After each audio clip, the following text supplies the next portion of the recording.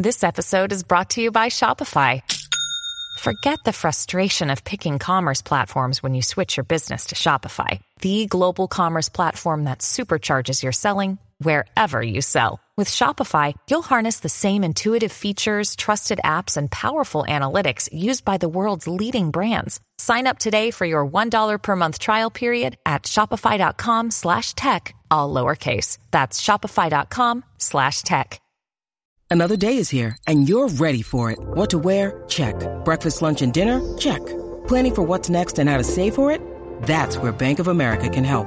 For your financial to-dos, Bank of America has experts ready to help get you closer to your goals. Get started at one of our local financial centers or 24/7 in our mobile banking app. Find a location near you at bankofamerica.com/talktous. What would you like the power to do? Mobile banking requires downloading the app and is only available for select devices. Message and data rates may apply. Bank of America NA, member FDIC. Welcome to Podcasting and Platforms. My name is Chris Spangle. Thank you so much for joining me here on the program. It is great to be with you today. And in that last episode, we talked a little bit about what the goals of a podcaster might be when they start their podcast. And there was a great article today in InsideRadio.com in their Podcast News Daily newsletter, which is a great newsletter along with Pod News and Hot Pod. Those are three good industry newsletter sites that you can join.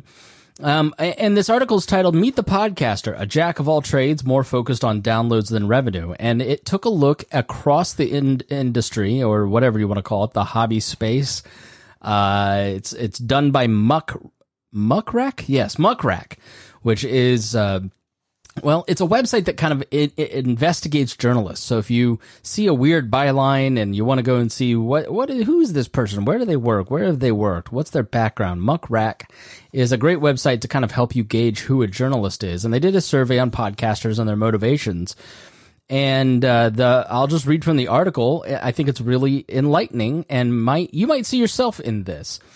The typical podcast creator is a jack of all trades whose time is short, as a majority say they are currently working on more than one show. That is the finding of a survey conducted by the public relations management platform Muckrack. It finds that less than half, 48% of podcasters, are dedicated to a single series. More than 1 in 5, 22%, said they are working on 2 shows, while nearly a third, 30%, said they are working on 3 or more.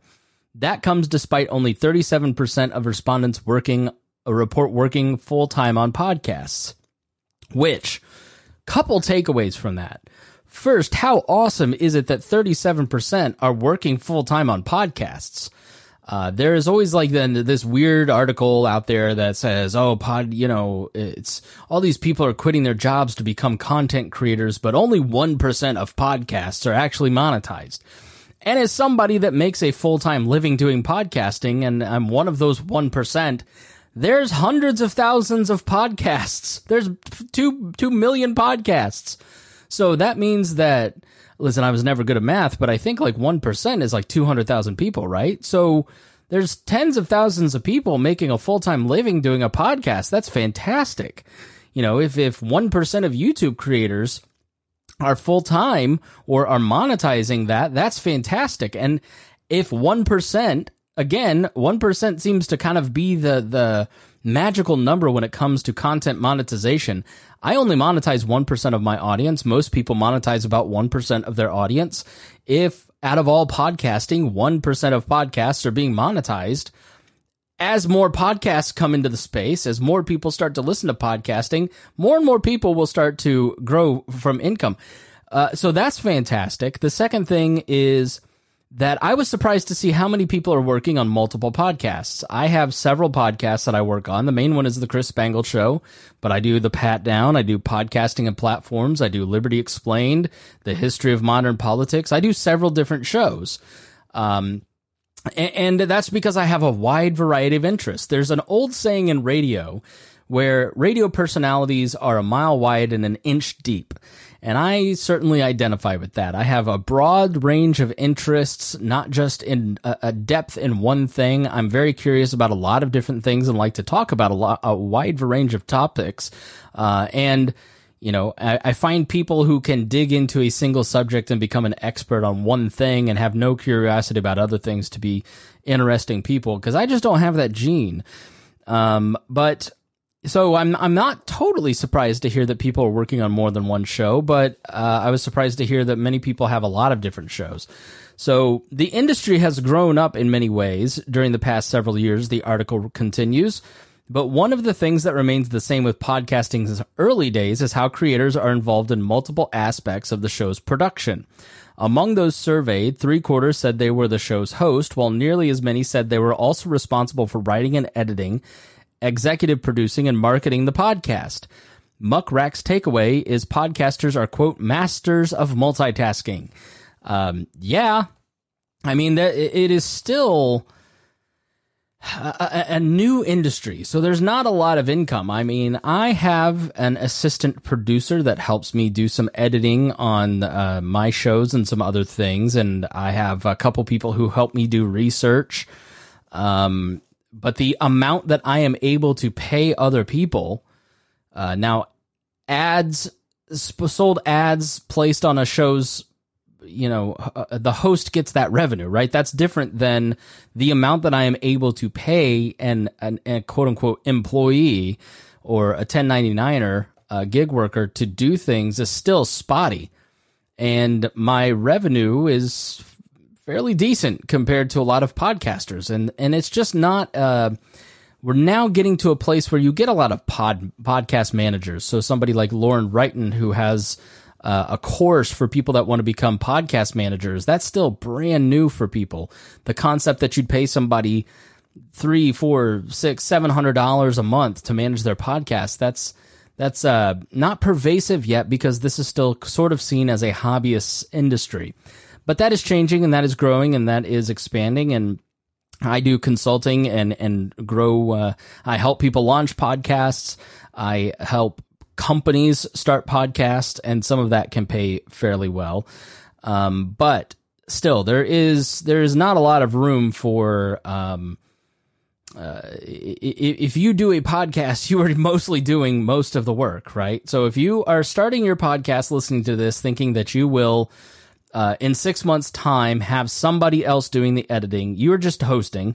You have somebody else doing the writing, the producing, the guest booking, the marketing, the graphic design.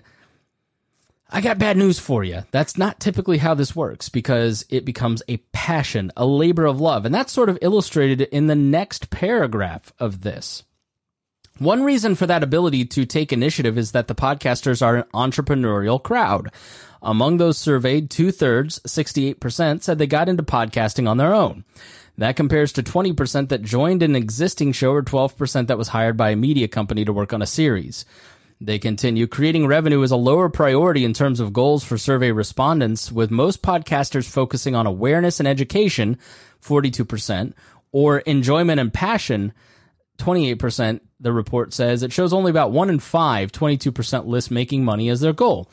Podcasting is something you do. You put in this work, not necessarily to make money, but to make a difference, to impact other people, to build community around an idea or a concept or a product or a show. So when they asked, what are your responsibilities for the podcasts you work on, they found that 76% said they were show hosts. Some of the other titles in descending order were writer and editor. Writing is hugely important in terms of producing a show. I've got a stack of books here and articles, a 22-page article that I need to highlight and write out an outline to produce a history episode. I read books all the time and then make outlines to write out what I'm going to say. And then obviously you have to edit that. Executive producer, I don't know why they would throw executive producer in there. That's sort of a nebulous concept. Maybe you're an executive. Maybe I'm an executive producer over the We Are Libertarians podcast network, and lend my voice sometimes to giving Brian Nichols and Caleb Franz their guidance. But I don't quite know what that title is in the podcasting world. But promos and marketing, building out the audiograms to help promote your podcast. Certainly a lot of people offering their services to do that these days, booking guests, audio engineering and editing, miscellaneous admin work, voiceovers, graphic design. Reporting on success was a weird one that I didn't quite get. But the thing that people seem to do is they're like me. They want to engage in the content and the information and do the research and the writing and host it. and book the guests and maybe do some promoting on their social media to market it. But they're going to farm out the audio editing, the voiceovers, the graphic design, and some of that other stuff. Now, they write, getting more downloads is the metric by which most podcasters said they measure success, 78%, not generating revenue, which is 37%. This site that is all about making money cannot fathom that someone would do content for the love of content and not for making money. Paid subscribers, 14%, is even less a measurement of success. So like I said last week, that sometimes it's nebulous in terms of what you determine is your success. And most people choose downloads. Here's the numbers to prove what I was saying, and that the monetization typically will come last. So how do you measure success when it comes to podcasting? Muckrak's survey found that 78% said downloads. Next, 46% said listeners, stream of starts. So it's basically the same thing. 42% is social media engagement, share engagement, and that's absolutely true. Kind of that, how many people are talking to you about the content that you're producing. Total time spent listening is next. Total subscribers, which it's really hard to figure out how many subscribers you have anymore. Revenue, podcast rankings, ratings or reviews, website traffic, paid subscribers, podcast mailing list subscriptions, things like MailChimp, an email, favorites, if you're on a platform that offers favoriting that particular podcast. So, yeah, I mean, it really comes down to downloads, how many people are listening to your shows, how many people measure success, and then kind of what do people say back to you about the particular content that you're doing. So among some other findings of the survey, most podcasters are responsible for sourcing their own content, 80%, and booking their own guests, 80%. That is in line with what many of you will be doing once you start your podcast. You will be doing the content. You have to be deeply familiar with the content to talk about it. To talk about a subject with authority, you must have learned the subject. Trust me, I've sat down and done podcasts where someone else did the outline. I didn't know what I was talking about. And you can tell. You can tell I am faking it. You can tell I don't know what I'm talking about. And the listeners know it, and they call you on it. Trust me, you've got to learn with authority what you're talking about. Current events in news, media, and culture are the leading source of inspiration, followed by ongoing areas of research and study. So people 61% tend to react to what they see. Totally understand that. That's what I've done for a long time. Followed by ongoing areas of research and study. So you pick a topic, a topical podcast like the history of Rome or the history of Britain, and then do a podcast around that, or the history of modern politics, as Matt Whitliff and I are doing. But typically people kind of like, this thing's I was training a new producer, and she was asking me, how do you know what you want to talk about? How do I come up with ideas? And I said, well, if you're talking to someone about something and something inside of you sparks a little thought of, where did that come from? Then go look it up. Write that down. If you hear someone say something and it makes you mad, or you have a reaction to it and you don't know why you had an emotional reaction to it, write that down. William F. Buckley was asked by, I believe, George Will, how did he come up with 2 columns every week to write? And William F. Buckley says, I read the newspaper and I write what pisses me off. So, how well does that fit so much of our political discourse? You write about what makes you angry. This young producer that I was talking to, she said her and her family were joking about Gary and its crime issues. And she's like, why is Gary like this? And went to research it and found out why it is like that. And she was like, this is a show. And that's exactly what it is. That's how stand-up comedians write their material. It's the things that you notice that kind of are raised to the forefront of your attention that you're going to create content around. And so it is important for you to read a lot. Right now, I'm kind of tapped out. I had a period where I had COVID, and then I moved, and my life has just kind of been chaotic, and I haven't had time to read, and I've just been spending too much time on social media, which is like, if eating candy is not health food, social media is kind of that deteriorating for your mind, in my opinion. Whereas reading magazines, books, having long conversations, deep conversations with friends and family or your partner can be edifying and give you new ideas and spark new content. You need to do more of those things. There's this great comedian named Tim Wilson, and he was just brilliant. He just could open his mouth and was interesting. And after he passed, I asked a friend of his, I was like, why was he that way? And this person said he never stopped reading. He never stopped. He was always listening to an audiobook, a podcast. He was reading a book. He was reading a magazine. He was having a conversation with someone, and he was inputting so much that he was outputting brilliance. And that is how podcasting works. I have not had any shows, not had good shows in 2 months because I haven't been putting the work in ingesting good information to react to output. I haven't been sparking new ideas because I haven't been reading, in my typical reading discipline because my life has kind of been upside down. And as I start to get back to reading, now it's starting to spark a little bit. Okay, I want to talk about this. This is interesting. I had this conversation about insurance with a friend. I want to do that podcast. And so you do shows on what kind of sparks your interest. Now, in terms of reaching your audience, Twitter is the most popular platform where podcasters reach their audience. I have found it to be Facebook groups. Since the shutdown of my Facebook group earlier this year by Facebook over some Jeffrey Dahmer memes, where I posted a meme that said Jeffrey Dahmer, he was at Five Guys, and he said, this doesn't taste like Five Guys. That's what got my Facebook group banned and lost those 2,500 people. And the community just has not kind of been the same. You know, the Pat Down podcast has 15,000 people in its Facebook group, and it's a very tight-knit community. A lot of Pat Down podcast people connect with me on Instagram.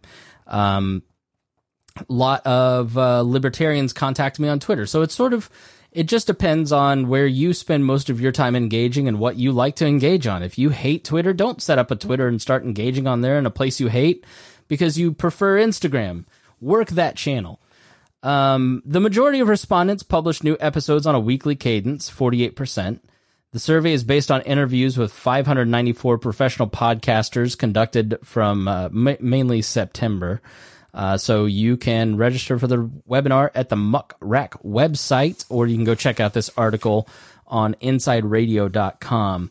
But lots of great insights, and I hope that it gives you an insight into your future as a podcaster and helps you kind of compare with what you're doing. I had a conversation with a guy yesterday who said, just tell me, what is the perfect way for me to do this? Just give me the formula. And I said, there is no right or wrong way. There's lots of tools. There's lots of tricks. It really depends on how you want to do it. So he's like, I want to use my Android phone. And then we picked a solution for him that would help him get the best technical quality and make it easy on him to edit his podcast on his phone, which it blows my mind that you can do that now. So there isn't a wrong way to do it. The only wrong way to do podcasting is to not do it at all. So get started today. Make sure you go check out the 18 questions you need to ask yourself before you start a podcast. Find it at podcastingandplatforms.com. With that, my name is Chris Spangle. Thank you so much again, and we'll see you again next Wednesday.